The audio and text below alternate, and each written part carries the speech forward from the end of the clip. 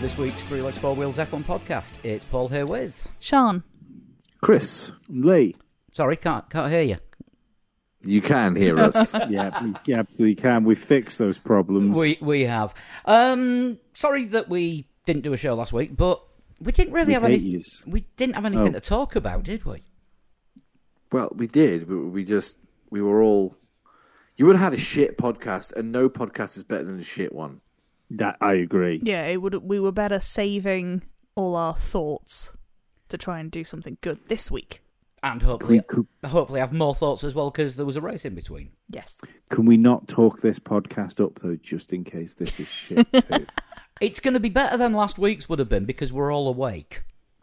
That's true. This time last week, I was asleep. Somebody keep me awake. Well, this was worth the wait, wasn't it? It really was. So how's the last fortnight been for everyone? Tiring. Getting your energy sorted out for TT? All ready to go and rage for 2 weeks solid? No. Or No. complain about the amount of traffic when you're trying to get to work? That's the best bit. No. See, I don't think I've ever complained about the amount of traffic. It's just, well, I probably have, but it doesn't bother me that much. It's temporary. You know what I mean? Just a couple of weeks' time, no one's going to care anymore. Yeah, true, I suppose.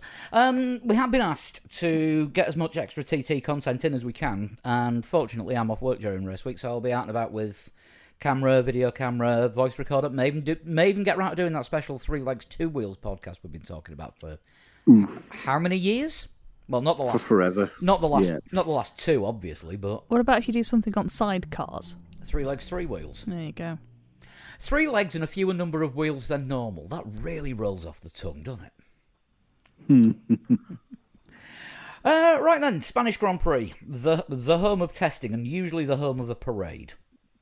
Well, you say that. Most people say it's usually a boring race.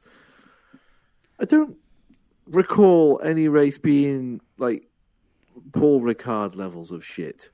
But at the same time... That's the problem, though, because Paul Ricard has brought a whole new level of shit to F1. But last year's Paul Ricard was all right. This is true. So, yeah, I don't know. Like the Spanish Grand Prix it's all right. This one was particularly good. I think this year's definitely all right. Yeah, and I think if anything, it's testament to the fact that these new rules work. Yep, 100%. That's my takeaway from this whole race. Yeah, because they tested there, and they've gone back there, and it still works. So, nobody's found any major loopholes yet. No, well, that's it. But what it made me think, I'm sure we'll talk about this a little bit later on when we go through the teams, but the battle that Max Verstappen had with George Russell, I think that shows we are almost to a situation where they can start toying with the idea of getting rid of DRS.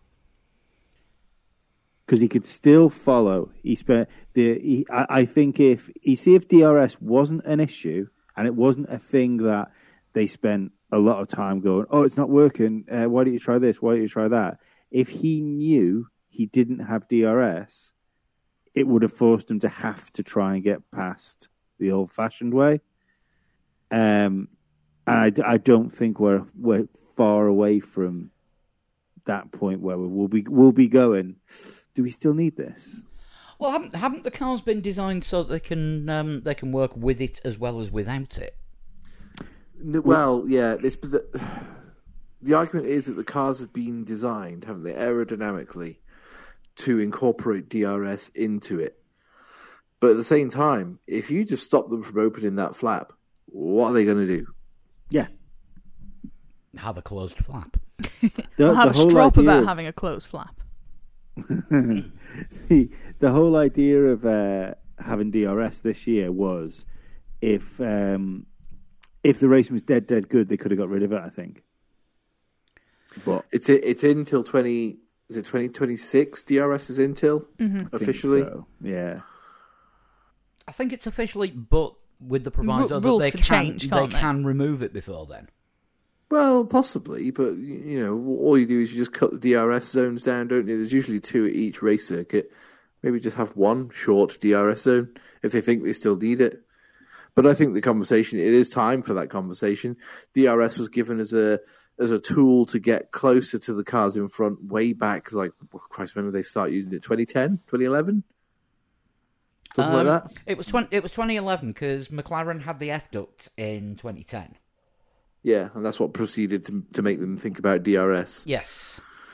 So 2011. So we've had all the racing since then has had some kind of DRS, and it has been used as an overtaking tool. Sometimes it's not powerful enough. Sometimes it's too powerful. But that was in an era where cars weren't able to follow each other super closely because of turbulent air, etc. Too much over the top aerodynamics rather than what we've got now, which is a mixture of both over the top and a little bit of ground effect as well. Because of that, it's less. I mean, it's still prominent. It's still going to work when they use it, but is it still necessary?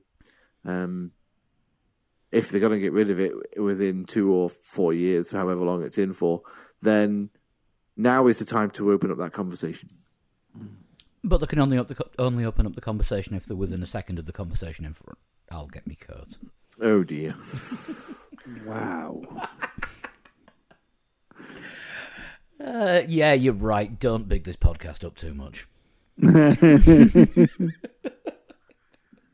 That was fucking something there. So yeah, on the whole, I think we had we had a pretty good race. It was decent, wasn't it? Yeah, I've seen a lot more dull Spanish Grand Prix. I mean, it wasn't up to the excitement of 10 years ago. He was there though, wasn't he? The winner from 10 years ago. He was there. He was in the garage. He did a video for their socials, thanking them for their support 10 years ago. Okay. Thank you for your support all that time ago. Strange one. But... I did hear a conspiracy theory last week, actually, about the garage fire after he won. Burn the evidence? Yes. It was started deliberately because that car wasn't 100% legal. And the win was... Oh, come on. We can't do that to Pasta. And the win was kind of gifted because it was Frank Williams' 70th birthday that week. It answers some questions. It's not without merit. If you got to remember, if you take away the word Williams and replace it with the word Ferrari, we wouldn't be questioning that would be a thing that could have happened. So yeah, and if you take away all of it and say Pastor Maldonado beat Fernando Alonso at his home Grand Prix, it also puts it into perspective a little bit more as well. But what you got to remember is with that particular race, did Pastor Maldonado not choose to run a ridiculously low amount of downforce, given that the Williams was quite draggy that year anyway, and he was easily the fastest car on the straight. So the only overtaking opportunity in F1 2012 would have been down that back straight, but no one could have caught him anyway. He had a really decent qualifying. I think he qualified third or fourth, and a car got a penalty, and then Hamilton got disqualified from qualifying, so he found himself on the front row, and that was it. He was. I think did he pass Fernando in the pit stops? I don't know. I think he might have done.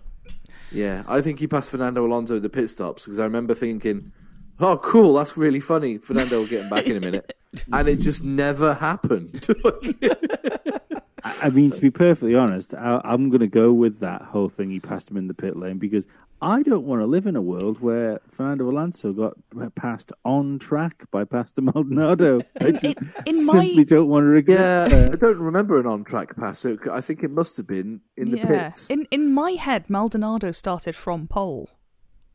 He started from pole. I thought he started from he second. Did. I'm sure Maybe he started did from start pole. He inherited it because of the Hamilton thing, but I'm sure he started from pole. Right, let's... We're going back 10 years. We could be hazy. Let's have a look. Yeah, you might be Let's absolutely spot on. But, Maldonado started... from pole. Wow, There you there's go, a then. useless bit of trivia I've held on to for 10 years. Qualified second, but Lewis was disqualified because didn't have enough fuel left after qualifying. Crazy time. Wow, Narain Carter-Kayan was in that race. Only by dint of the stewards letting him in, because he was outside 107% by nearly 3 seconds. Jesus. Oh my god! Yeah, the cut-off time was 1:28.3. He got a 1:31.1. Is that in an HRT? Yes. Yeah, he was 3.5 seconds slower than Pedro de la Rosa in the other HRT, Wow. who hasn't aged. No, he still looks 36. Don't know how old he is, but I think he looked 36 when he was 26. To be fair. Apparently now he's 51. Good God, am I older than him? I would guess so. Well, I don't know. It's on Wikipedia. You know, you have to question these things. Of course. So yes, this year's Spanish Grand Prix to the teams. First up, winners of the Giovinazzi Participation Award, Williams. Sorry, actually, winners of a Giovinazzi Participation Award, for there are some this week. Well, hang on a second. We did see Alex Albon pulling off overtakes, but I don't know if it was just strategy. But we didn't appear to see an awful lot of Williams on screen. Albon did pull off some overtakes, but then kept having to go into the pits to change his tyres, and he actually finished last. Did he not get a penalty Yes. as well? There was a 5-second penalty for multiple off-tracks. Uh-huh. That might be how he was doing the overtakes. I'm going to say yes. But it was just a thoroughly anonymous race, wasn't it? I don't particularly remember anything of them. No, I don't actually think there was anything particularly notable or unnotable. I think the only Latifi thing didn't crash. notable is the fact that Albon didn't do anything, and we're kind of used to seeing Albon do something these days, aren't we? Usually, yeah. Yeah. I mean, let's have a Yeah, look. there is that. Yeah, a couple of seconds off the pace in Q1, and Albon didn't actually lose a place because of the penalty. He was 18th on track. Oh, fair enough. Yeah, it was. They were as anonymous as a blue and white Sauber. Yes. Don't think there's much more you can say. Haas promised so much. Yeah, Magnussen looked like he was going to be on for a good day, didn't he? Until he had a little skirmish with the gravel. And yeah, just Skirmish with the gravel. And Lewis's tyre. yes. Well, yes. What was everyone standing on that? Because I've got to be honest, okay? At first I thought, oh no, what have they? That's unfortunate for both guys. Like, what happened there? And then I watched the replay and I went, oh, Magnussen just drove into Lewis Hamilton.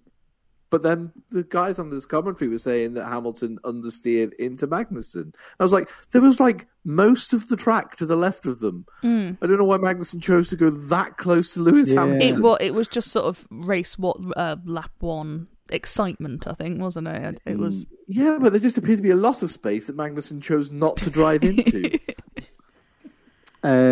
Yeah, it felt a bit like the I don't want to dunk on Magnussen again. He's done a great job since he came back. But yeah, but but it felt a bit like Hamilton Verstappen at Silverstone, didn't it? That sort of incident, like utterly avoidable. yeah, totally avoidable. yeah. Yeah. But yeah, very strange. Very, very strange. I thought anyway. Yeah, I put it down to, I wouldn't say racing incident, but I think they were both equally to blame. Yeah, just both. Yeah, a little bit overexcited at the start and not really thinking about the fact that they still had 60 odd laps to do after that. Yeah, I mean, K-Mag got a good start, and that's why he was Yeah. up alongside Hamilton. Because it was front wheel to front wheel. Mm-hmm. And two cars aiming for exactly the same bit of track before the tyres have heated up properly. Yeah, it's never going to end well. No. And then Mick. gets into Q3 after sitting in the charred remains of a car, Yes. thinking he's going to get the points. He didn't get the points. It was a strategy, though, wasn't it? Let's be honest. He was put on a 2-stop, and it looked really good, but then couldn't look after the tyres. And, no points again for Mick. It's coming, though, isn't it? Let's be honest. And if you'd said this time last year that Mick Schumacher might be on the verge of scoring points, you'd have been in a Haas, at least. I think it's more the somebody- car, though, isn't it? If somebody had said this time last year that Mick Schumacher would be the second highest Haas driver in the championship, Yeah, that's that's fair as well, because, well, you wouldn't have expected anything that has happened to have happened. no. And in F1 it usually does because it's if spelt backwards. Trying to get a double Murrayism in the same sentence never really goes well, does it? No, I don't know. I'm not quite as positive on the old Mick Schumacher side of things. It's Magnussen's proved that car can go further up the grid, and he's desperately trying to scratch a point somewhere. Looks his way into Q3. I don't see any good news stories there. Even if he does manage to scratch himself a point somewhere, he's going to get clearly put in his box over the course of the season by Magnussen. And unfortunately, I think we're going to get we're going to have another seat in Formula One wasted until his name finally lets him down and someone decides that it's better to have a decent Formula One driver in the car than somebody that can sell hats. Well, like Fernando. Maybe. I still think Mick is going to end up in Ferrari at some point. Not a chance. More chance of me driving a Ferrari. I think there is the issue as well is that they've got rid of a few, haven't they, at Ferrari in their drivers' academies. There's no one, I don't think, in F2 at the moment from Ferrari that would be like, hello, I need an F1 seat. So he is probably safe enough there for the time being.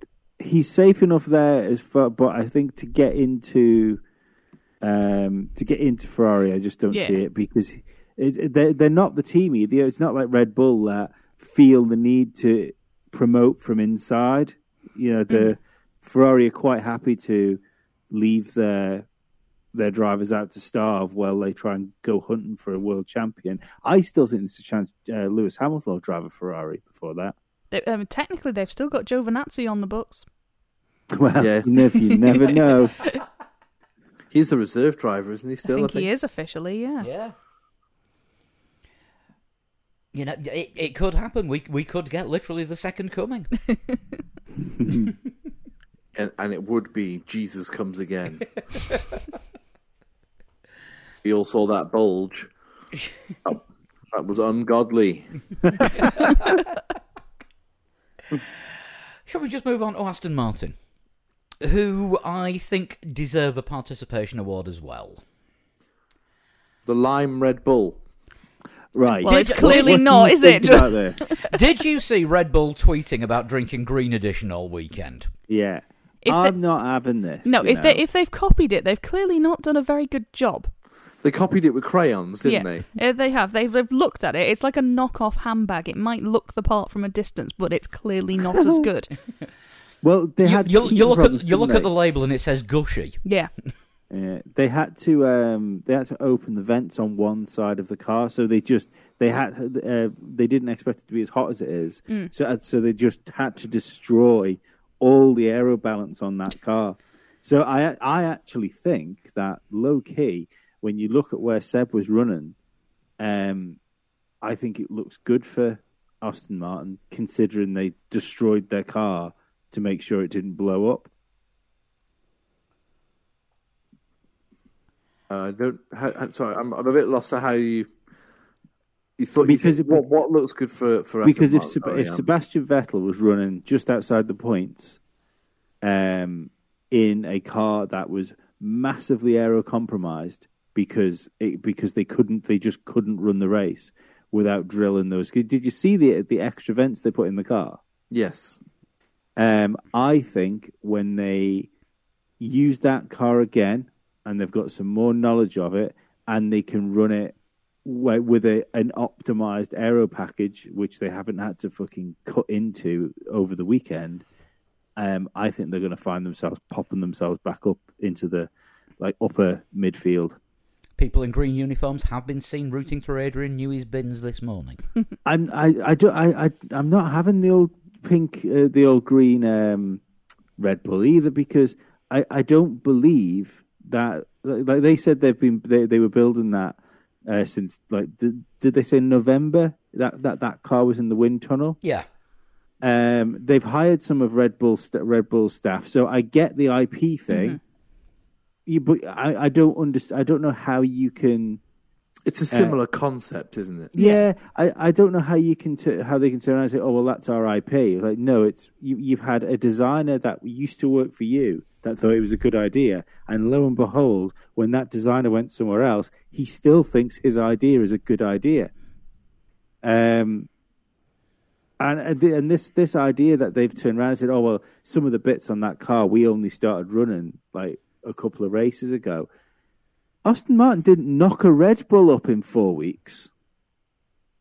It's not like they saw that and go, we should just go home and make that. But I just find it really weird, the whole green Red Bull thing. Well, yeah, it's nowhere near as fast.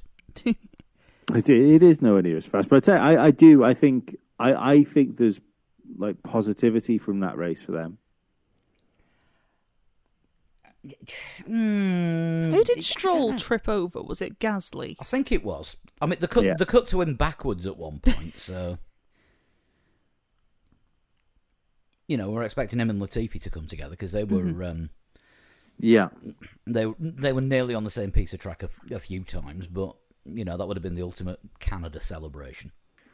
I don't know that bringing just to counter Lee's point, not disagree, just to counter. No, that's good. It's take it. Politely disagree. Yeah, absolutely. With all due respect, and no offence intended, bringing a B-spec car and getting no further results with it. Is essentially wiping the board clean and starting again after 6 races. It's hard to put a positive spin on that when everybody else is already 6 races down the road with development, when you're starting from point 1 again. I think, like I say, if the temperature hadn't caught everybody else out and clearly caught them out the worst, I'd agree with you. But I think maybe next weekend we'll see something. We'll see something more of what that car's got to offer. I don't think it's going to be like pink Mercedes level, because that wasn't even stealing somebody's IP. That was an agreement. They were just given the plans for that. But yeah, they weren't. But they kind of were. No, because we had Scarbs on, if you remember, after the pink Mercedes thing, and he said the aero planes at the top, the outer skin of that car is very, very similar, if not almost identical to the Mercedes. Yeah. But underneath, it's still very much the Force India Racing Point, whatever you want to call it. It's just the top level skin that they changed. I mean, that's the thing, though. I mean, the teams do get accused of ripping off others if they switch mid-season to a similar aero concept. Again with the Aston Martin, what's going on under the carbon fibre maybe, or out of sight, maybe completely and utterly different. And judging by the performance, I think what was going on under there was fan heaters. Well, that's the thing, isn't it? Red Bull didn't have a cooling issue as far as we were aware. Mercedes, I think, did a little bit. Maybe it's a power unit thing. Mm-hmm. Yeah, I mean that was sort of from about 2/3 in with Mercedes, wasn't it? When George was saying, "Are these cool car warnings serious?" That was that was much earlier in the race, I think. But then, the last couple of laps, apparently they had a water leak, both of them. But we'll get onto that later on. But yeah, power unit wise, it could have been the fact that Aston Martin run Mercedes power units. But also, don't forget that Red Bull will cool their, even though the aero surfaces might be quite similar. Like I said, if they've copied it with a crayon. So the even though the aero surfaces might be quite similar, they've the internal cooling is going to be totally different. Mm-hmm. So if they're still using the internal cooling for their old shaped car, the one they brought with them for the first few races, might not be adequate enough for what they need in this shaped car. Yeah, we'll. I think we'll probably see something different or something that works for them in Baku. There's no point bringing upgrades to Monaco. No. They'll probably all put old engines back in for Monaco and everything. So. Mm-hmm. Right, next up, AlphaTauri. A non-Yuki day for Yuki. Yeah, he did all right, didn't he? Very anonymous, he did but okay. Got the job done. He did all right, but I'm gonna say something about AlphaTauri here that might not prove very popular. Oh. I think they have got the worst car on the grid. I thought you were going to say I think they sell reasonably priced clothes for their fashion brand. That would be a lie. I think AlphaTauri have got the worst car on the grid. It often suffers from reliability problems. Mm-hmm. The porpoising, everybody concentrated on how bad the porpoising was with Mercedes, but now they've kind of cut the edge off that over the last two races. It's really obvious how bad AlphaTauri is porpoising, and they don't have any answer for it. Ferrari has sort of dialed it out a little bit on their car. Alpine totally dialed it out. There doesn't appear to porpoise at all whatsoever. Same with McLaren. AlphaTauri have gone backwards this year, completely backwards. And we've heard nothing from them in regard to development or making fixes on it. Mm-hmm. I think as well where they're sort of struggling at the moment is we haven't had a huge number of sort of Super Gasly performances, which maybe flattered last year's car a bit. While I think at the same point we're thinking like, oh, Yuki Tsunoda, isn't he quite right? Whereas this year they're a bit closer together, but Gasly has come backwards to Tsunoda rather than Tsunoda has caught Gasly. Yeah. It's it just seems very odd how we know Pierre Gasly is one of the most sought after drivers, and we don't really know Yuki Tsunoda because he's such a firecracker. He can be on it one week and then not on it the next. That could either be pace or gravel. Yeah, exactly. You can't measure. I think it's very difficult to measure where that AlphaTauri is, and purely on what's happening to Pierre Gasly lately, I think it's a very poor car.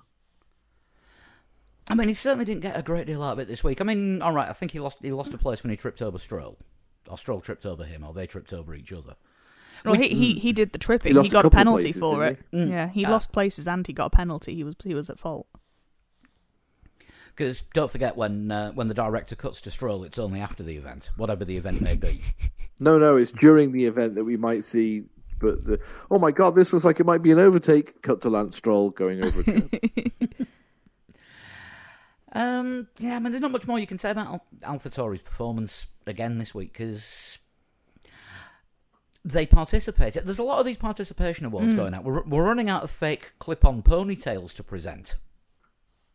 Is that the participation award? It's either a clip-on ponytail or a clip-on man bun, depending on how Giovinazzi has his hair on a particular weekend when he's being reserve driver. He usually has it down, doesn't he, as a reserve driver? I think he does normally have it down when it's not going under a helmet. Oh no, there's been man bun sightings this season in the garage. I have not personally sighted the man bun. Usually gets covered up by a hat. Right, McLaren. Lee, do you want to do your weekly? Ricciardo's finished. He is, though, isn't he? It's not going well for him. It doesn't. To say that he couldn't compete with someone who's like dying of tonsillitis, it's not ideal. And apparently, according to those who had access to McLaren's team radio during the race, and I'm sure some listeners will be those people, was violently sick during the race. In his helmet. Where his team offered to him to retire. He just did not respond and carried on racing. Possibly because he had chunks of vomit in his radio. I suppose someone's got to score the points for them. Daddy's got to bring it home. I mean, I've had tonsillitis before. I've never thrown up with it. I suppose you've got to think how hot it was. You're dehydrated. You're a bit fevery anyway. Yeah. You do about 6G. Yeah, now and you're again. porpoising. Yeah, I can understand if he's had some meds and whatnot. It might have all just churned into a wonderful concoction. We were told that he wasn't on the driver parade, but he was. He know. was sat under an umbrella at the front of the truck. Yeah. He was mistaken for an umbrella. No, have you not seen the picture of I Lando? have not. Lando Norris is on the driver parade Just after they announced hiding. on TV that he was missing from the driver parade. He just sat on the floor underneath an umbrella for the whole parade. If you go on Twitter, you'll find it. I will have a look for this. I'm amused. I'll have a look for that one and share that if possible. But yeah, on the non-sick side of the garage, hang on, we're talking about chundering, then we're moving on to an Australian. There's something wrong with the universe. I guess so. Yeah. Yeah, yeah, Ricardo, it's not looking great. Have you found Lando and his brolly? I haven't. Twitter is not. He is very forthcoming. well hidden. Very hard to see him. I searched specifically for Lando Norris umbrella, and it was just a picture of him carrying his umbrella. I will try driver parade. Oh, is it like that Twitter account that there is no cat in this image? That's a great Twitter account, by the way. I would highly recommend it. I can't find him. But yeah, Danny is just not.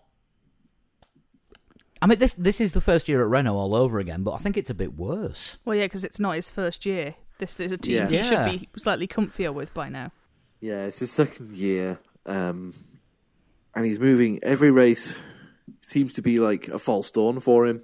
Like, yeah, Danny Ricciardo, and then as the race goes on, it's like, oh, Danny Ricciardo.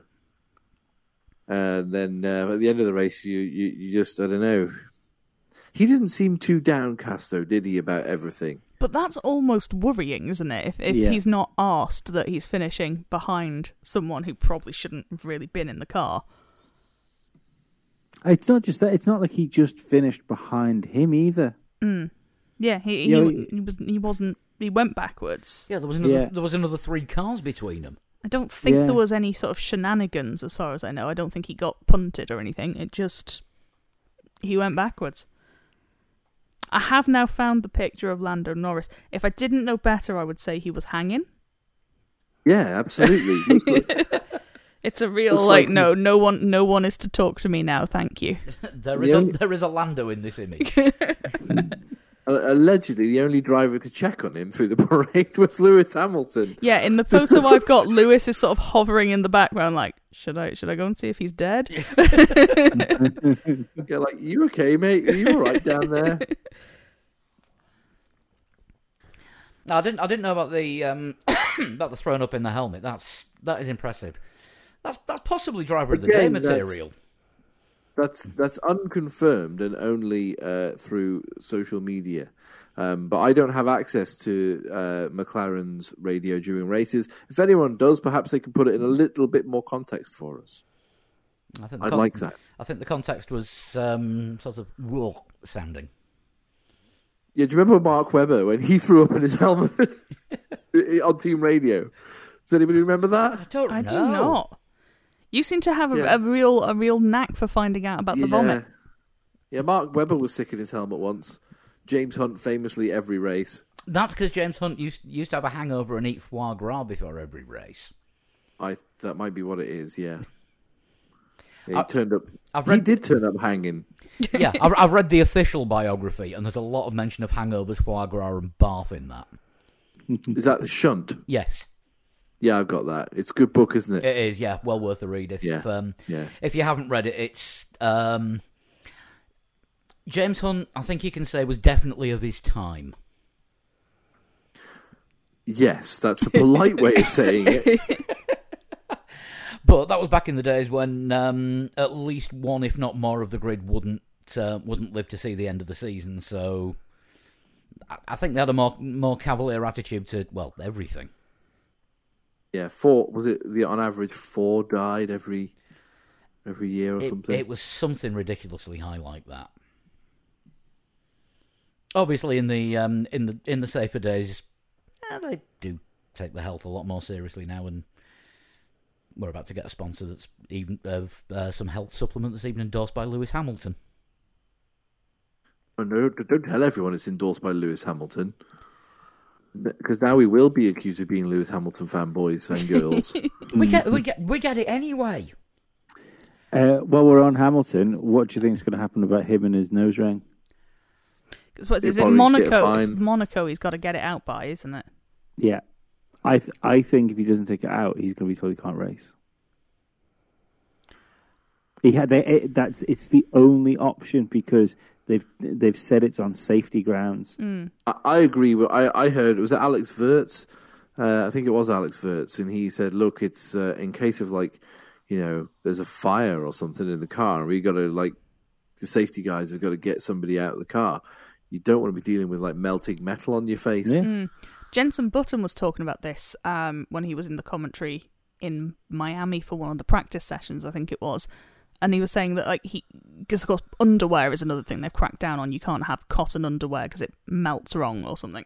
But he was saying it would never have occurred to him to break that rule in case there is a fire, and what happens if it does all basically catch fire. Yeah, yeah. If you're wearing cotton underwear and it catches fire, don't want to burn your balls off. no. I find it really strange. Toasted scrotum is not a nickname you want, really. No. But the amount of support, I suppose it's a Lewis Hamilton thing, isn't it? So there's that group of fans that more so than other drivers, I think, where they seem to think the man can do no wrong. But I don't get it. I don't even get what the argument is. You've got these rules are there; they're put in place. You're taking part in that game, so those rules are the rules of the game that you're taking part in. I don't understand why Lewis Hamilton thinks he's special enough to make the exception for. Well, the rules have always been there. It's just that they've never been enforced before. And I think that's what it's kicking off about, is the whole why now thing. Grosjean catching fire is why now. Yeah, well, yeah, that's the thing. It's the same thing as when Senna died. Senna died, and then there was a raft of safety things brought in. We were lucky that this time that it didn't end in the death of a driver. So it's just where we are now. I find it really weird that it's for the sake of a fucking nose stud. But isn't Lewis's argument as well something along the lines of those who are married are allowed to wear their wedding rings? I'm not sure. I don't know if people can wear wedding rings. Yeah. I think that's part of his argument, I think. I think Grosjean was wearing his ring when he crashed because it burnt the finger it was on quite badly. Mm-hmm. You did. Which again is possibly an advert for maybe not wearing it while you're racing. Yeah. Yeah, what if God forbid this happens, but what if a driver is, as a protest, wearing all the chains and the rings in the car, and a Grosjean thing happens, and that's that could be, it could cause a severe injury that prolongs the pain, should we say? That's all I'm gonna say. I don't want to tempt any fate. I think the other thing to remember is in other sports, people wear those black silicone wedding bands now, don't they? In case anything untoward goes on. Mm-hmm. Yeah, so you've still got the band on for reasons, but actually it's not going to be a bigger problem as a chunk of metal. Yeah, I did read something that ceramic jewellery's allowed. Is it? Why? It doesn't melt. Okay. Heat proof. Fair enough. No, but it will melt your skin if it's hot. It'll burn if it gets hot. That is a fair point. Ceramic might be heat proof, but if anybody has taken a bowl of soup out of a microwave before when the hob's not been working, they know that it gets warm. Yeah. Really warm. Yeah, but what do you think? Do you think you'll back down on it, or do you think this is going to go on? I don't. I genuinely don't know. Because if they back down on it, then everyone else gets to start wearing the wrong pants and whatever jewellery again. You Vettel can't. puts his undies on back under his you can't. You overalls. can't make an exception for one driver.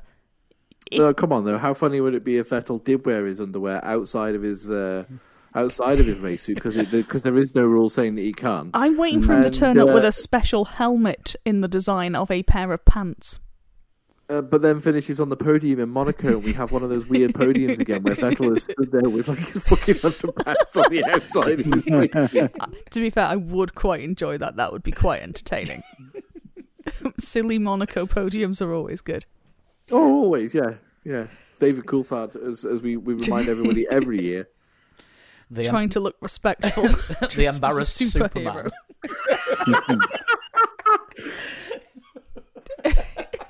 Who then had to give his cape of shame to Christian Horner so he could jump in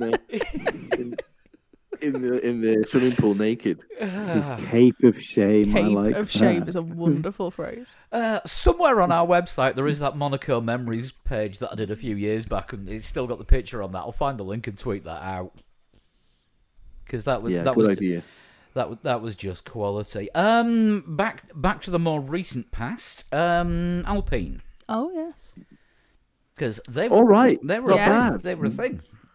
Yeah, Alonso made more places up in the race than anyone else, I think, given his starting position. I mean, Yeah. obviously not including what happened further up the field.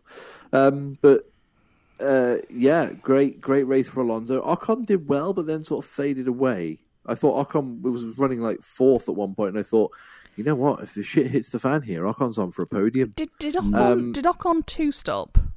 I think he might have done. I think that might be where it's Anyone who petered two-stopped off. did fall backwards. Yeah.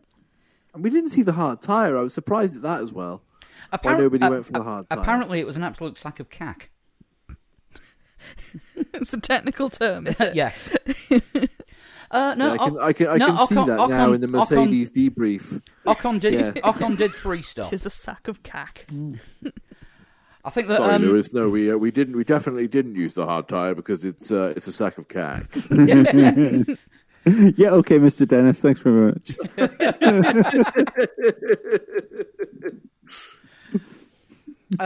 So yeah, Ocon did three stop, but his last two stops were both for used softs. Oh, apparently Magnussen used a hard tyre.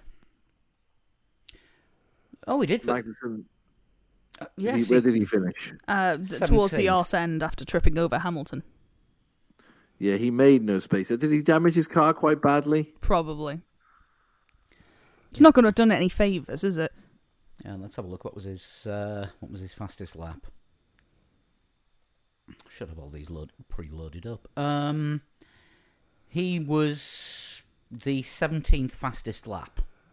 It was a 17th position.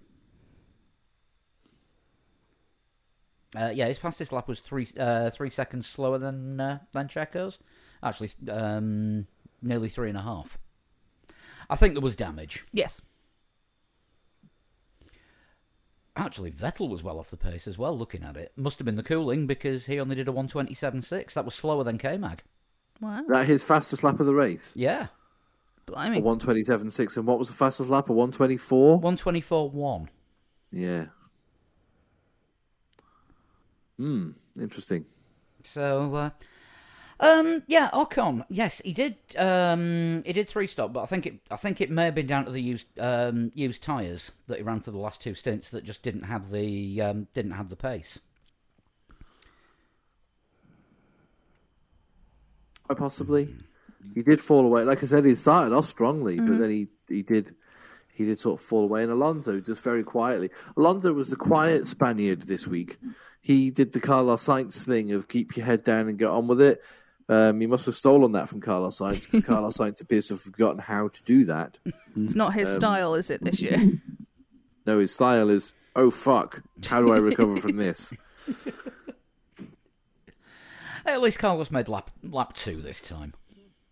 Yes, yeah. You know, baby steps. But yeah, I think Ocon was sort of pushing on maybe on the verge of a podium if things had sort of worked out differently. But then Yeah, he was running fourth, as I say. You know, when when things had gone all a bit. I think it was just after things had gone really wrong for Ferrari.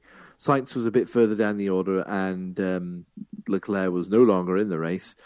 I think that's when we saw Ocon in fourth. I think behind the double Red Bull Russell thing before the others came back at Ocon. Yeah, let's have a look. I'm just trying to follow. The graphic will be quite obvious because Leclerc will fall off the earth. Yes, Yeah. I am looking at the graphic. He appears to have been fifth just after Leclerc. Oh, hang on, I can't count. Yeah, he got as high as fifth, and then Fifth, was it? yeah. Behind the Red Bulls, Bottas, and Russell. Okay, there we go. So it looked all right for him for a while, but then it very quickly didn't. I think that Alpine is an upgrade, and I don't mean a big upgrade. I think it's like an upgrade away from like joining, like the It's getting fifth. there, isn't it? Yeah, The Alpha. It's an upgrade away from Alpha, maybe. Yeah. an upgrade away from Bottas. Let's be fair. Yes. Yeah. What do you think about the Piastri problem they've got? They've got to do something with him, haven't they? Do you think maybe they've got brought buyer's remorse in signing Ocon for so long now? Possibly.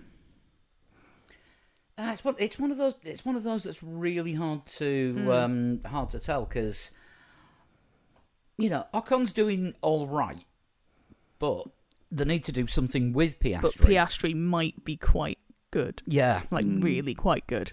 And having him sat about doing fuck all for a year isn't helping anyone. I think they lose him if they don't put him in the They car will. next They will. I year. mean, Williams have apparently been sniffing. and maybe as soon as this season. Mm-hmm. I'm sure I read somewhere that they were going to make a decision on Piastri by July as to whether or not they place him somewhere or they let him go. And Silverstone rings a bell. I think they said they'd make a decision before Silverstone. I mean, I suppose it depends what they've got. What they've got with Ocon. I think. Would you really get rid of Alonso? I know the points aren't there for him at the minute, but I don't think the points really tell the tale of. He's had the driving. shitty end of reliability, hasn't he? Yeah. And if let's say if Piastri is sort of Max Verstappen, George Russell, Lando Norris, Charles Leclerc sort of level of driver, it would be good, surely, wouldn't it, to have him in next to Alonso for the last 2 years of Alonso's career? In theory, yes. This is Alonso who still has more penalty points than points even after this week. I know. Oh it's wow, crazy. really? Jesus. I mean, it didn't. He's got 4 points, hasn't he? He's got 4 points, but he's got considerably more penalty points. Heck. Yeah, insane. He's got. It worked out all right for McLaren, though, didn't it? When Alonso left, they brought in Norris. He seemed to get on all right with. It's one of those you don't know until you try it. I think you can plan a million different things, and until actually people are in cars, you don't know. I think it depends, doesn't it? Obviously, our plan hasn't worked this year. No. And we with that team as well. We've constantly been going on about what happens if they produce a good car, and if they'll produce a good car, and it never actually happens. They will clearly do it the year Alonso goes, because that's just how it works for him. Yeah, it's just how it works for him. But I think even on the Alpine side of it, if you do happen, so let's say they've got something in the pipeline that they think is going to be particularly good next year, what's the point of producing a really good car if you've got Ocon and a rookie in it? If you produced a really good car, you would want a more known quantity that might make that car maybe go 10th quicker than it can do. So it depends how good they think Piastri is. The rookie might do it. Oh, could do, yeah. Maybe you never know. But it's unusual unless he is, unless he's that good. I mean, he's won everything else he's been involved in, hasn't he? Yeah, he's one of these. He seems to, as he has moved up series, every time he's moved up a level, he's settled quicker. It's very strange. He seems to adapt even better when the car gets harder and faster and whatnot. Like a Damon Hill, I think it was a Virtual Statman who said that he just got quicker the more horsepower you gave him. So in like lower formula, he wasn't that great, but they gave him a more powerful car because Graham Hill's son, and he was okay at that. So they gave him a bit more horsepower, and he's getting better. And then Formula One, he was pretty good.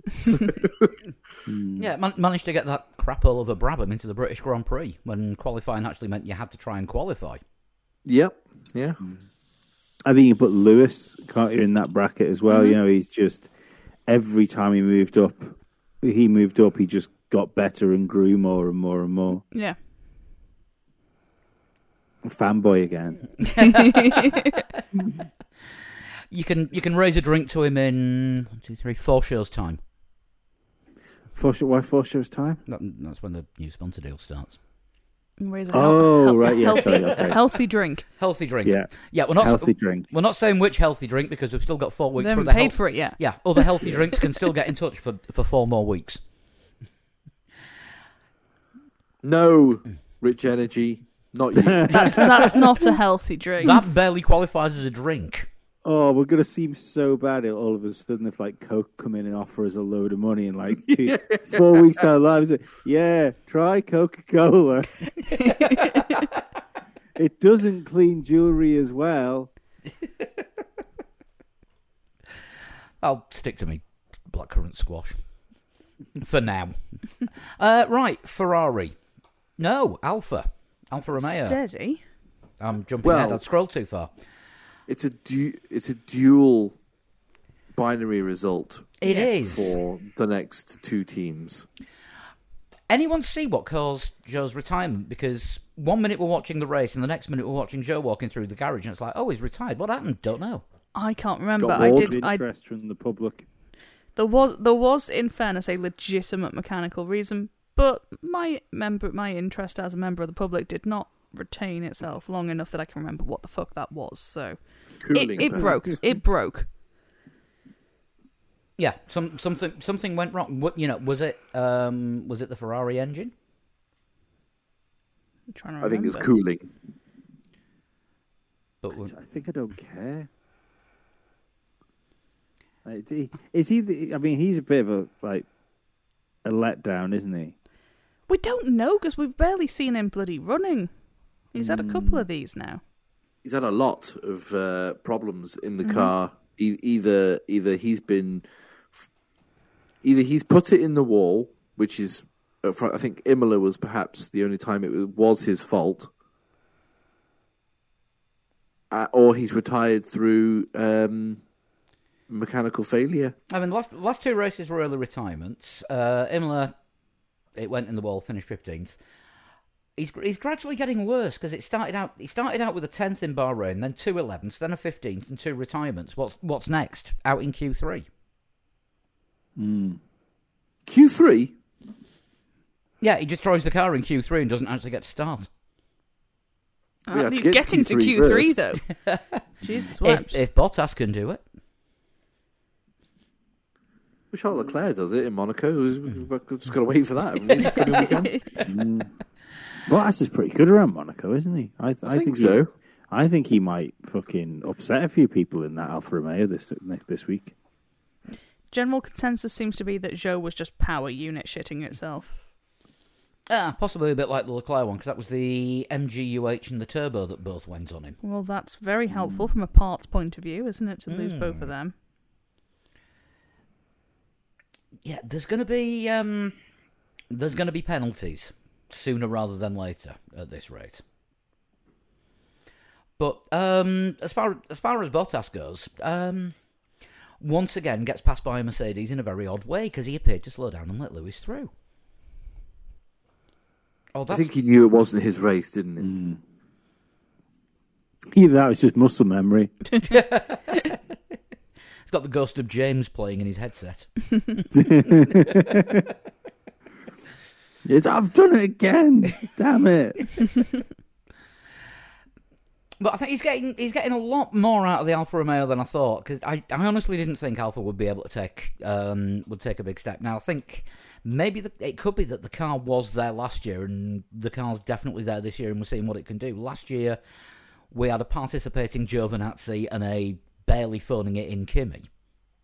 I think if that car was as good as this one is, I think Kimi would have done more. The reason he was phoning it in is because he was sick of being where he was. I think. I'd argue that they'd be better off right now with Kimi and Bottas in the car. Team Finland. It wouldn't be a particularly chatty combo, though, would it? No, I don't think they like each other either, do they? No, I don't think they do. I think they've driven into each other possibly once too often. Yeah. They did it, didn't they? As when Kimi was at Ferrari, I think, and I think Bottas and Kimi came together a few times. Was that a distance sneeze from Paul? I think it was Lee. It was Lee. Yeah, sorry about that. Compared to Kimi Räikkönen, Bottas is a borderline extrovert. Yeah, you can usually get 3 words out of him a weekend. Traditions. But yeah, I think Bottas is getting a real good amount out of that car, and it's consistent as well, isn't it? It's not just that it's always had a couple of good results here and there. He's been kind of solidly mid points. Yeah, he saved his career, hasn't he? Yeah, I mean, if you've got the connection there with Ferrari, and Sainz keeps smashing cars up. Yeah, I said this last year, didn't I? You know, because I think Leclerc, Sainz, even if they, and we'll get onto Ferrari in a bit, but I think that car is. I think even though they had a shit weekend, they've actually had a really positive weekend at the same time. Mm-hmm. I think that the Leclerc Sainz team cannot survive. Either one of them is going to show the other one up, which is currently happening, or if they're close enough on track to be fighting each other, they're going to fall out that way and not help the team, which is going to damage Ferrari in the long run. So, like Sean said before, but Ferrari are good at doing that to themselves. Yeah, but like Sean said before, there's not a lot of drivers in that Ferrari academy lining up ready to go. Yes, they've got Giovinazzi and things, but let's be honest, if Carlos Sainz goes mid-season, and I'm not saying he's going to go mid-season, I'm fairly sure he's going to, they signed him to the end of 2024. But if Carlos Sainz were to disappear at some point before that, do you look at Alfa Romeo and say, Valtteri Bottas did an all right job for Mercedes as a number 2. They were 1-2 every weekend almost when, apart from that final season. I'm just looking at the Ferrari Academy and it's sparse. Yeah, I think Bottas would be a good shout, and I think that's probably in Bottas's mind. He's thinking, well, I'm doing a lot better here than the guy in the other Ferrari. So can somebody please give me some credit, please? To whom it may concern. Yeah, to whom it may concern. Vroom vroom. That's still the cringiest thing I've ever seen in Formula One, and that involves sexy Coulthard. When he's trying to be a bit laddie and stuff. What about Kimi's race engineer when he won Abu Dhabi? The "Leave me alone, I know what I'm doing" race. The race engineer after Kimi Räikkönen won the race, he was like, "Yes, Kimi, woo!" It was like the least enthusiastic woo you've ever heard. To be fair, I don't think an over-enthusiastic woo would land with Kimi. No, totally. Well, yeah, it was, most under-enthusiastic woo. It was just like, oh, come on, put some effort into it. Should we do Ferrari now? Yeah, because they are next. So bits of Leclerc's engine keep falling off. Yeah, turbo and MGUH. Was that what failed? Yeah. Mm-hmm. Okay. And it looks like neither of them are repairable, so I think he's going to be onto the third of each. Yeah, because that was a new one in Miami, wasn't it? Didn't they say? Yeah. So come Canada, because like you say, Monaco's going to be old parts. Throw whatever you've got in it, yeah. Double DNF. Double What, DNF. Canada? Ferrari. No Ferrari this weekend. In Monaco. Yeah. You got to start first to have a DNF. I think that's fair. Yeah, I think. I'm being a bit harsh, I think, on Charlie Leck. But No, well, he hasn't finished a motor race around Monaco ever. no, but I think he may have gotten it out of the way with smashing up Lauda's Ferrari. I'm not sure that's how crashes or confidence work. Particularly how given luck works. just how widely it was shared on social as well. That won't have done him any Right, favours. he did better than last year because he binned it at Rascasse. Last year he binned it in the swimming pool. Yeah, but he wouldn't have had to have qualified for this one. It's meant to be a showpiece, take a poodle round, wave at the fans, and don't make a mess. He must have the record for that, mustn't he? Like a man that's crashed cars from such a big span of generations around Monaco. That has to be a record. No, I think Johnny Cecotto Jr. holds that, and that was in his current F2 career or GP2 because it was that long. How old's Johnny Cecotto now? A million years old. I'm gonna go for about 40 surely. I don't know if Surely he's not. quite that old. I would go mid-30s. Right, let's have a look. Johnny Cecotto, 32, younger than I thought. Wow. He was just there for seemingly ever. His career really took off, didn't it? His car took off a few times, I think. Yeah, he was in GP2 and F2 from 2009 to 2017. Cool. It'll be a shame though if Charles Leclerc does DNF in Monaco, and if he doesn't win the race, really, because I think if he DNFs this weekend, that's championship over for him. Hard to say. We're only just a quarter of the way through this championship. I just don't believe he can make that amount of points back up on Max Verstappen. Well, yeah, as I was going to say about Ferrari, we've moved on from Ferrari now, I guess, and talking about them.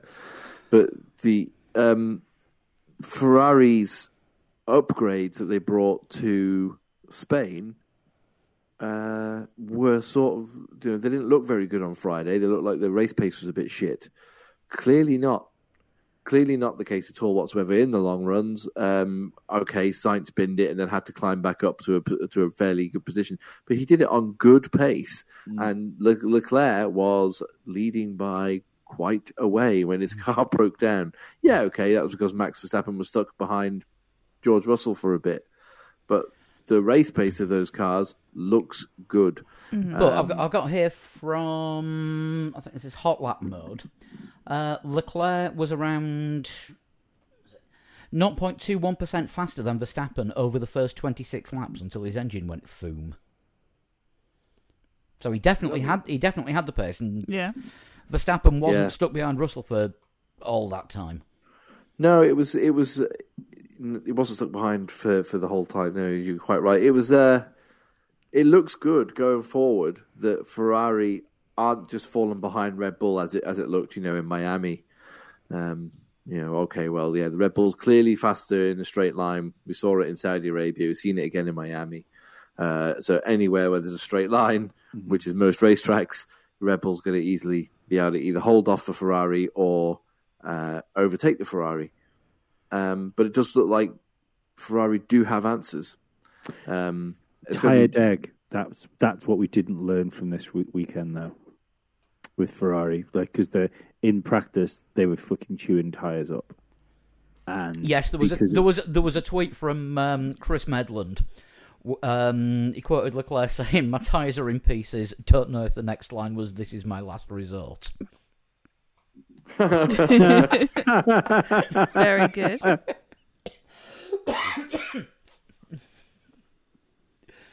So yes, the tyres were a little bit crappy on Friday. But I mean, Red Bull didn't seem to have a lot of problems with them. That's where I mean, it could come down to which I mean, it has every race this year, hasn't it? Where Red Bull have been on top of Ferrari in race pace. Ferrari have had that one lap pace on them, but come the race, the Red Bull have had a better Sunday car.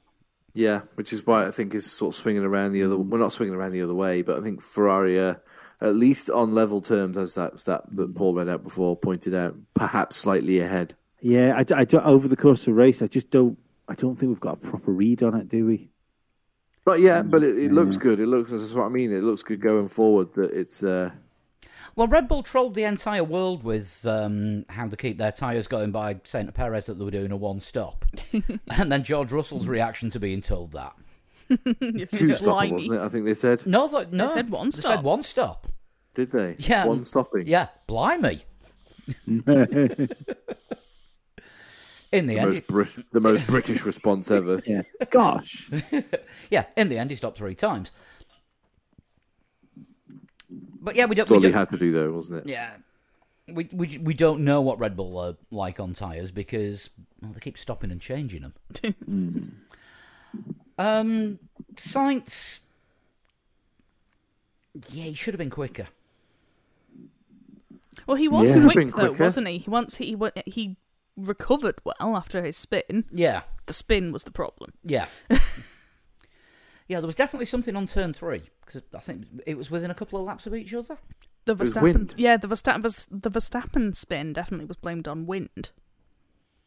Tailwind. Because it was a headwind going into turn 1, so it was a tailwind going into turn 3.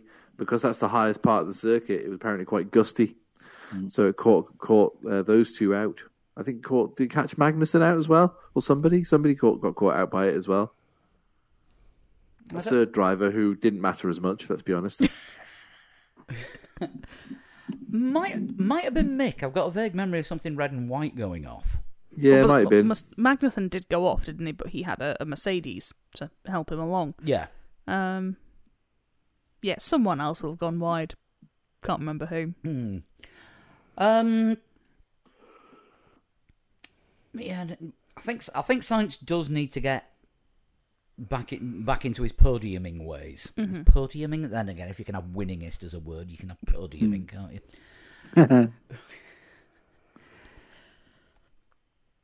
But yeah, I don't know what the fix is for Carlos Sainz. I really don't, but it can't be that far away, surely. We say that we've been saying this every race so far, haven't we? I mean, let's have a look. So far this season, a second, a third, 2 retirements, a third, and a fourth. Ferrari would have killed for that last year for their second highest place driver. I think the thing is, but this is the thing. If you'd have told Carlos Sainz at the beginning of the Grand Prix that Leclerc wasn't going to finish the race and Max Verstappen was going to slide off the track, Carlos would have gone, "Oh right, I'm going to win a Grand Prix." He'd already fucked it and then couldn't capitalise on it. Yeah, the other car was, until it broke, on for like a dead cert win. The exact same car he has, in theory. And yeah, he wasn't there. Do you think there's something with him where there's just something he's not getting on with the Ferrari? Like that's because he's looking a bit Vettel, isn't he? Vettel Ferrari at the minute. Do you think there's something where he's got to keep up with, or to try and keep up with Charles Leclerc and Max Verstappen? He's got to be so on the edge at all times, just a little wobble either way, and that's it. There's no headroom. Because that's the thing. We watch these guys. We want them to be racing sort of as quick as they can possibly go every single lap, but everyone knows it's not how you drive a racing car. You've got to drive it within yourself. Do we think is he just trying to push for that extra little bit that he doesn't have? It does have a sort of overdriving whiff about it. Yeah. I think it'll disappear when he gets his first win, and he might luck into that. Just getting that, I think that's probably the pressure on him at the moment, isn't it? Like, we've got Charles Leclerc, who's got 5-6 wins under his belt. I don't know, can't remember how many it is. And Carlos has got none and is trying to prove that he's as good, if not better, than Charles.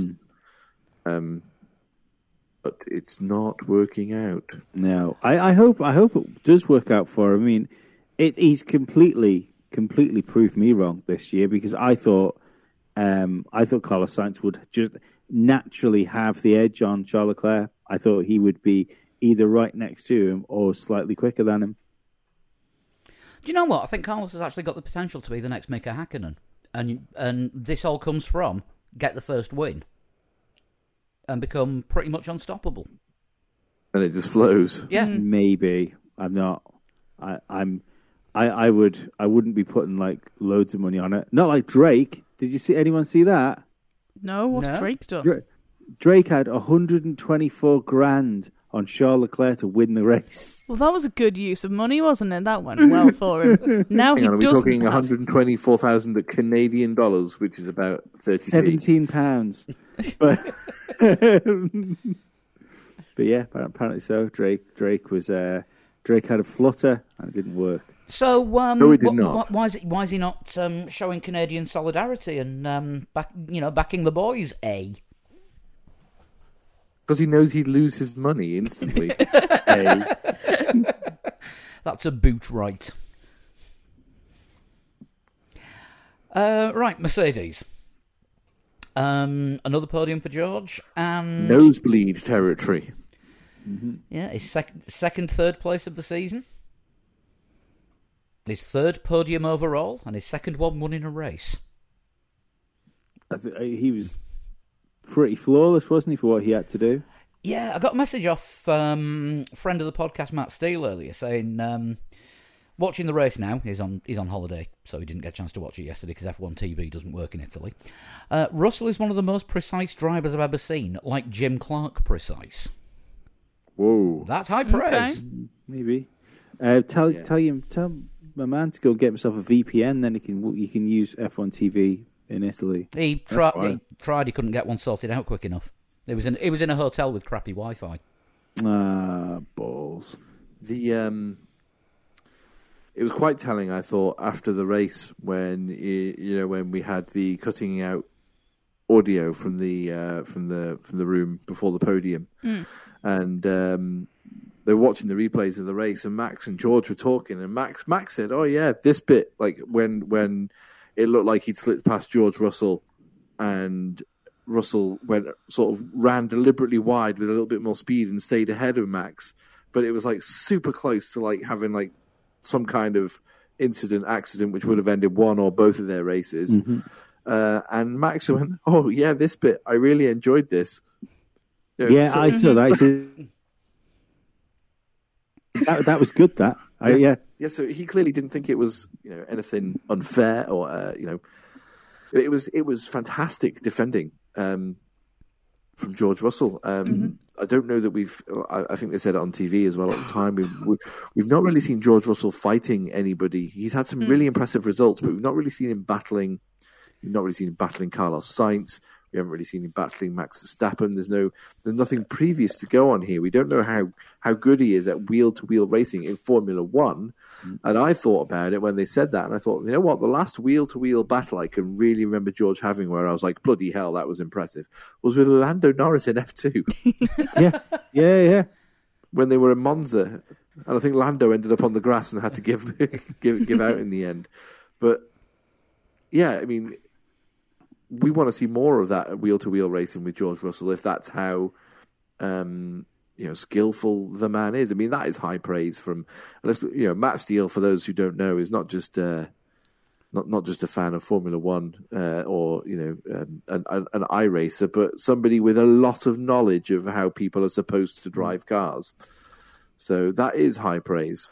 Well, my take from that, and it's obviously the best way to look at people is to judge them by their teammates. That move Max pulled on George Russell where he got him back, I think if Max pulls that move on Lewis Hamilton, Lewis doesn't get him back. Yeah, quite possibly. It was, as I say, it was very clever. I thought Max was past and gone at that point. I But did. no, and it took him another couple of laps after that, still, didn't it? So, yeah, it was. I mean, with DRS, this is what we were saying earlier. With DRS, that probably wouldn't have happened. Max probably would have sailed past a lot earlier, and would have been a bit of more of a slam dunk move, I think. But the fact that it was, what's the word? The fact that it was entertaining. Yeah, it was entertaining because there was no DRS, and that was it was fantastic. I really, really enjoyed the battle. I think it was the best battle of the race. Yeah, I do. I think it was. Got to say, it was a good recovery from Lewis after getting clouted on the first lap and ending up in the pits and being miles behind him without the aid of a safety car. He did say at one point he wanted to retire. Yeah, I think he said, let's save the engine. Yeah. Yeah. And I'm really sorry, guys. Let's save the engine. Yeah, and Bono said, no, we can get top 8 or better out of this. Yeah. Now, I did also find it fucking hilarious that in the pit interviews for F1 TV after that, he was when asked about how he thought his race was, he suddenly turned around and said, "Yeah, well, it's just in those sort of things, you've just got to like pick your head up and just get on with it and push for whatever result you can get." I was there thinking, you ought to retire immediately. Yeah, but I mean, when something goes wrong, your first thought is instantly, "Oh, bollocks to this." It's another chance to rise, Paul. But to be fair, yes, he did. He did. It was a fucking great recovery drive. Yeah, it was. I'm not convinced by the talk that he could have won the race if he started where he did. Well, if you're not convinced by that, how far behind was he at the end of the race, behind the race winner? Yeah, how much running in clear air did he have? That's the difference. Yeah, and that's fair enough. But he was a minute behind, I think, after his first pit stop. Mm-hmm. At the end of lap 1. And I think he finished something like 32 seconds behind the leader or something. 54. Oh, okay, so it's a lot bigger than... So only 6 seconds then, actually, he made up on the leader. So maybe not. Yeah, I don't think there'd have been... I don't think things would have been much different. Maybe he'd have been fighting with George, obviously. I think he'd have been ahead of George Russell, possibly. Do you think? He had more pace in his car than George had in his... George was fighting the Red Bull off for most of the beginning of a race. Yeah, but I don't. Yeah, it's a strange scenario that had the beginning of the race played out differently. That may not have happened that way round. Yeah, but I think it was so positive for Mercedes that Lewis Hamilton was able to fight back. Okay, fine, he finished 5th, but he was 4th before he was told to cool your engine, otherwise we're going to end up with no points here. Mm-hmm. They just need to they just need to fine tune those dial out a little bit of the nastiness out of the car. And as soon as they get that working, I honestly think that Mercedes race pace wise, but not on a single lap pace is still well down, but race pace wise is up there now with Red Bulls and Ferraris, I think. Mark Priestley was saying on the, I think it was the Checker Flag podcast, he thinks, as a designer, that whatever the numbers are showing that car can do, the fact that Mercedes are sticking with it shows that they believe it's not just going to be up there. It can be ahead of the cars in front of it. Yeah. He said otherwise they'd have changed philosophy. And he said if he was a Formula One driver and you could give him any car right now to fight for the championship this year, he'd take the Mercedes. The thing is, it's long-term thinking, isn't it? Mm-hmm. Was it Karun Chandhok said it on Sky about it was if you the development that Red Bull and Ferrari might be able to pull out of their philosophies might get them over the next year or 2 years maybe, might get them up to a second and a half, maybe 2 seconds. It's clear that Mercedes believe that long term they are going to be a lot further down the road than that, and that scope for development is much more than the philosophy that Red Bull or Ferrari can get out. So whilst some teams might hit a wall with their development and only be able to eke a tenth out every now and again by bringing upgrades, you might find that Mercedes can bring half a second, every other race, start bringing in half a second. By the end of the season, this season, maybe even next year, they could be back to 2014 levels of development, and we might see other teams, I don't necessarily mean top teams, but other teams switching to go down Mercedes' route of philosophy. So it'll be a green Red Bull with no silver side pods. Yeah.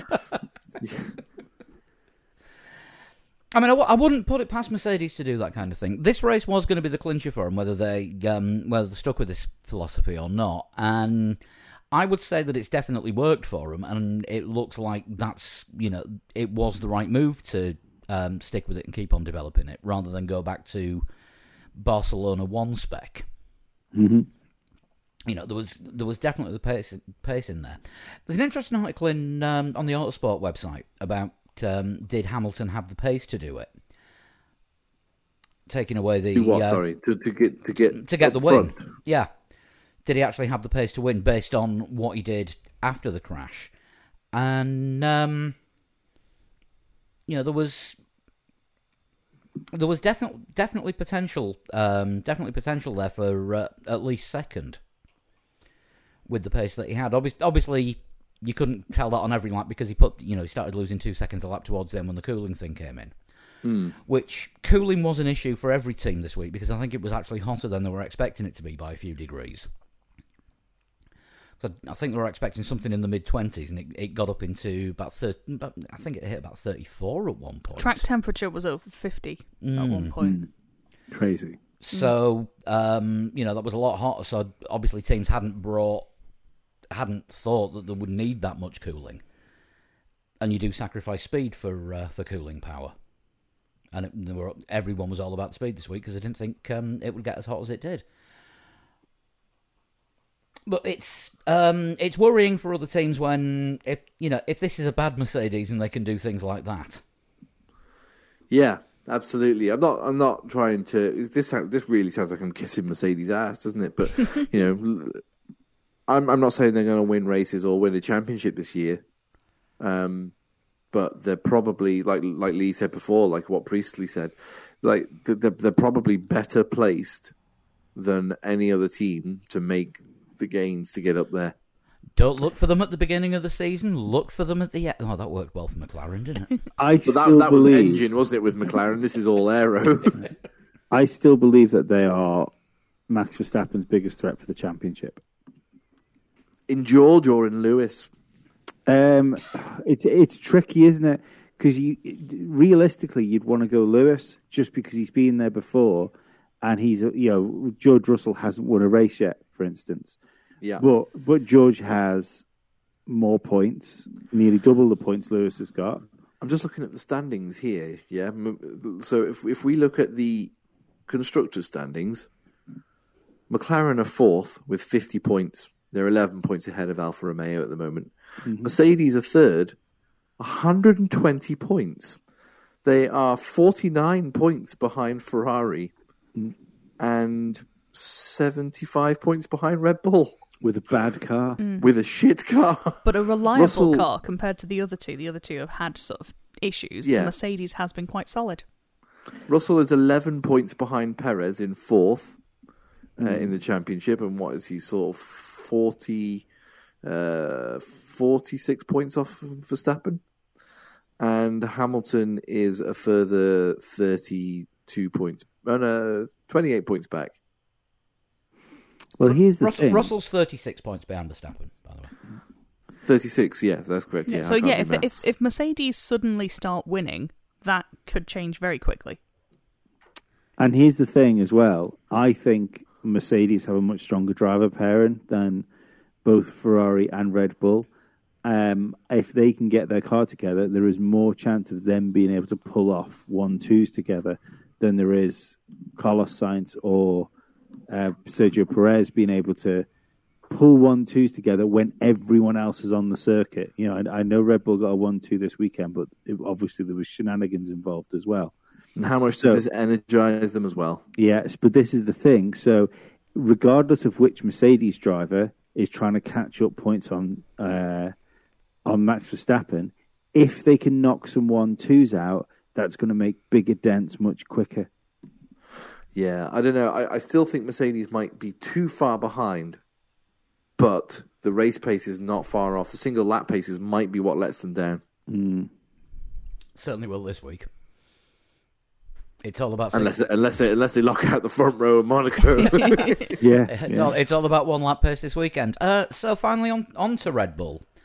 For anyone that is complaining that Max was allowed to pass his teammate, welcome to Formula One. You're obviously watching it for the first ever time. Yeah, these things happen. We've seen it with Bottas. We've seen it with, even Nico Rosberg. We've seen it with... And we watched Ferrari in the 2000s, so you didn't have to. Yeah. Eddie Irvine, Rubens Barrichello, Felipe Massa. Ridiculous. Not ridiculous that it happens, but ridiculous to say that, oh my God, how can you let your teammate pass? Well, yeah, this is what happens.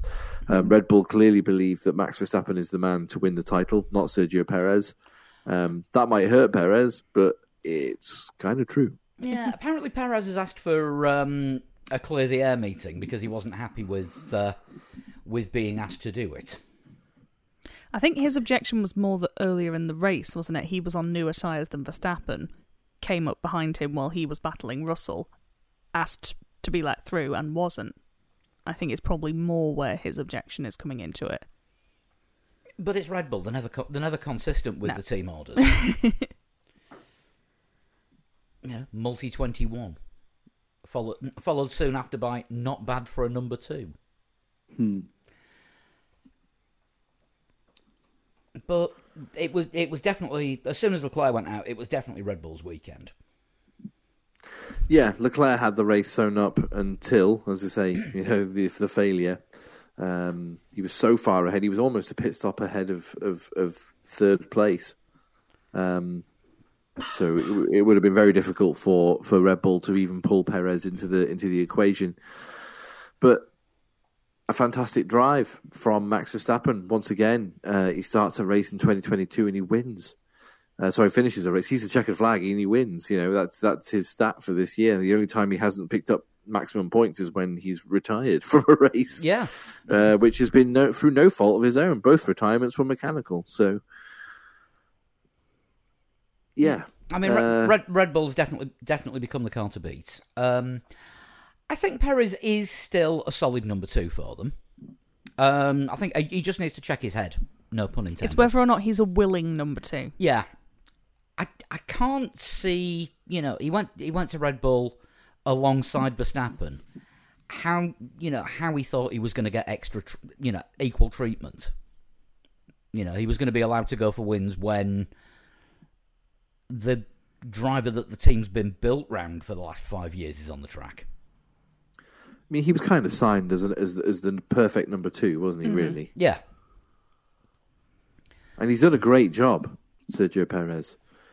He is now one of the elder drivers on the grid as well, which is strange because, I always find it weird when you witness an entire driver's career. Same age as Johnny Cecotto. 32. Yeah. Yeah. So is Danny Ricciardo a year the same age as him as well? Year older? Ricciardo, I think, is a year older than Perez. Might not have had his birthday yet. Birthday is Austrian Grand Prix-ish time usually, isn't it? 1st of July is 33. There we go. So Danny Ricciardo also sort of getting to that point now where, you start thinking, well, he's limited. Not that he's at the end of his career, but he's got limited years left, should we say. Yeah, I mean, Alonso wants to drive until he's about 45, doesn't he? His contract takes him till he's 43, does it? He's I got, thought this year's his last year, isn't it, Alonso's? Is it? no, he's signed, Oh, I thought he'd not long signed a new one. no, he signed for another 2 years. I thought that's why there's talks about him being replaced for Piastri next year.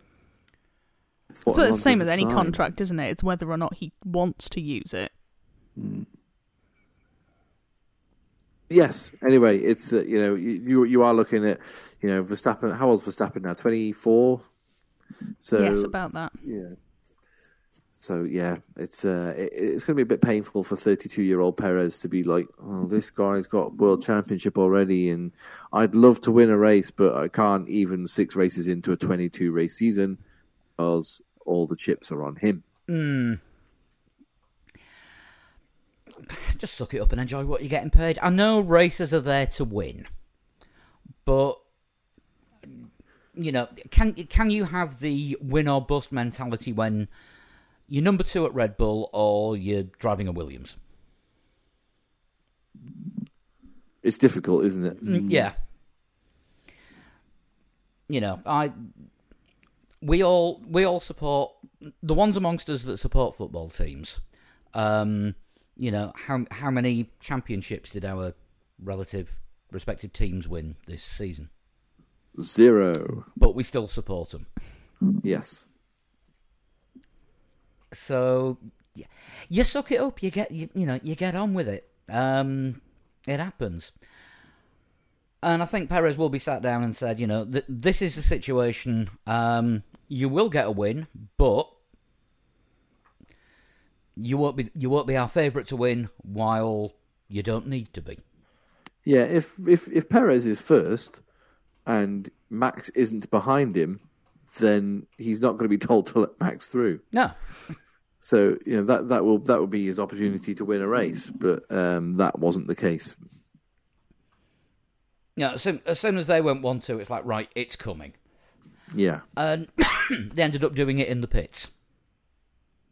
What, the switch? Yeah. No, they did it on track. I think Perez was slowing for the pit stop when Verstappen went past, wasn't he? No, I think it was halfway around the lap. Yeah. No, Yeah. it was a legitimate overtake. No, I thought it was a stop. Admittedly, I just nipped out to answer the call of nature at that point and came back and swapped places and Perez had pitted.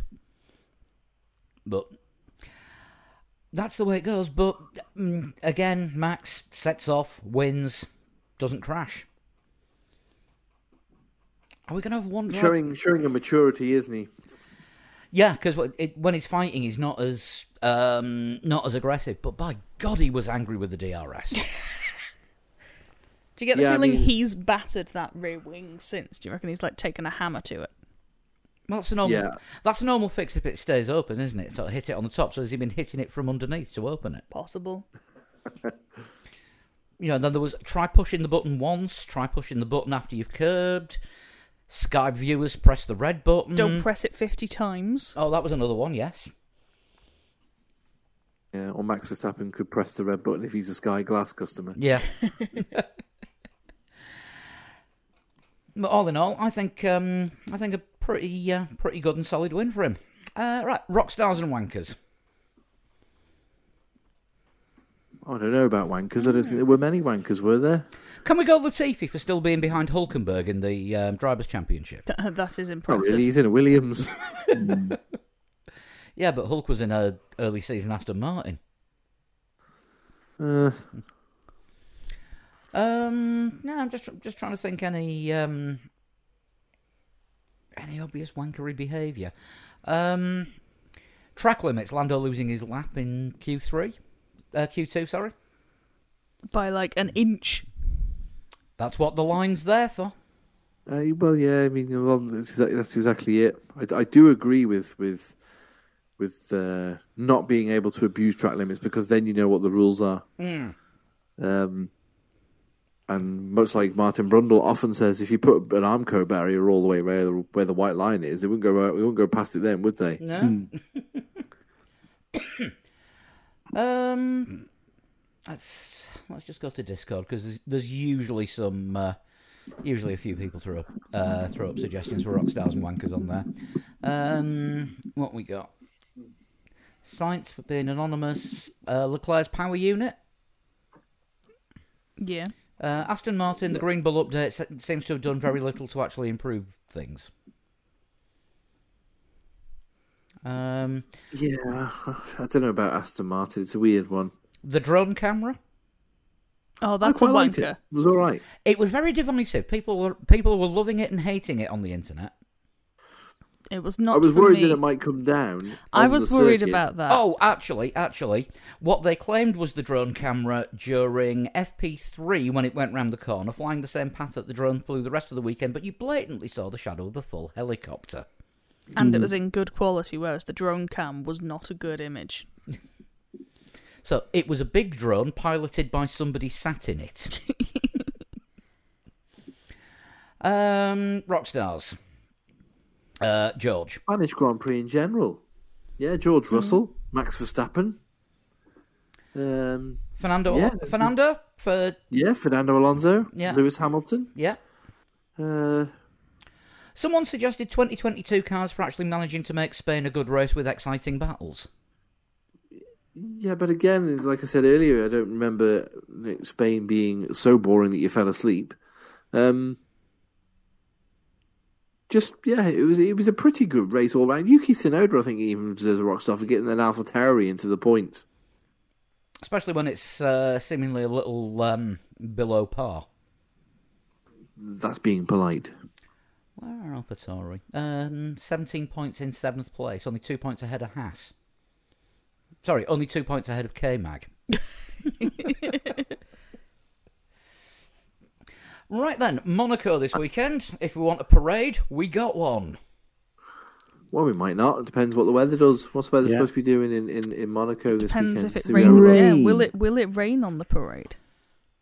That is a good question. That always makes it good. We should ask Virtual Statman because he is there at the moment. He's on a European tour, but he's not coming to the TT. It doesn't matter what it's doing there at the moment. It's no bloody use to us what it's doing there at the moment. Yeah, it currently says rain for Saturday and Sunday. Oh, the forecast I'm looking at says sunshine for Saturday and Sunday. Oh, okay. I've got. It's all fucking guesswork this far out anyway, It is. isn't it? This is Of course very, it is. very accurate. Yeah, SchrodingersWeather.com. Say what they I'm say. on the Met Office. Yeah, BBC weather also says sunshine. So I think we can take it from that if it's decent weather, we are going to have a bit of a parade.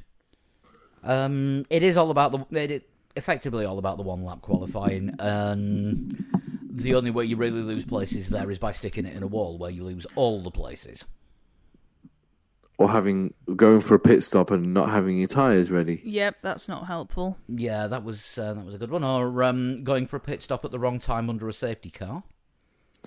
Yeah, or having a bolt nut undo on your tyre, so you then have to send your tyre to back to England, your wheel back to England to have it sheared off.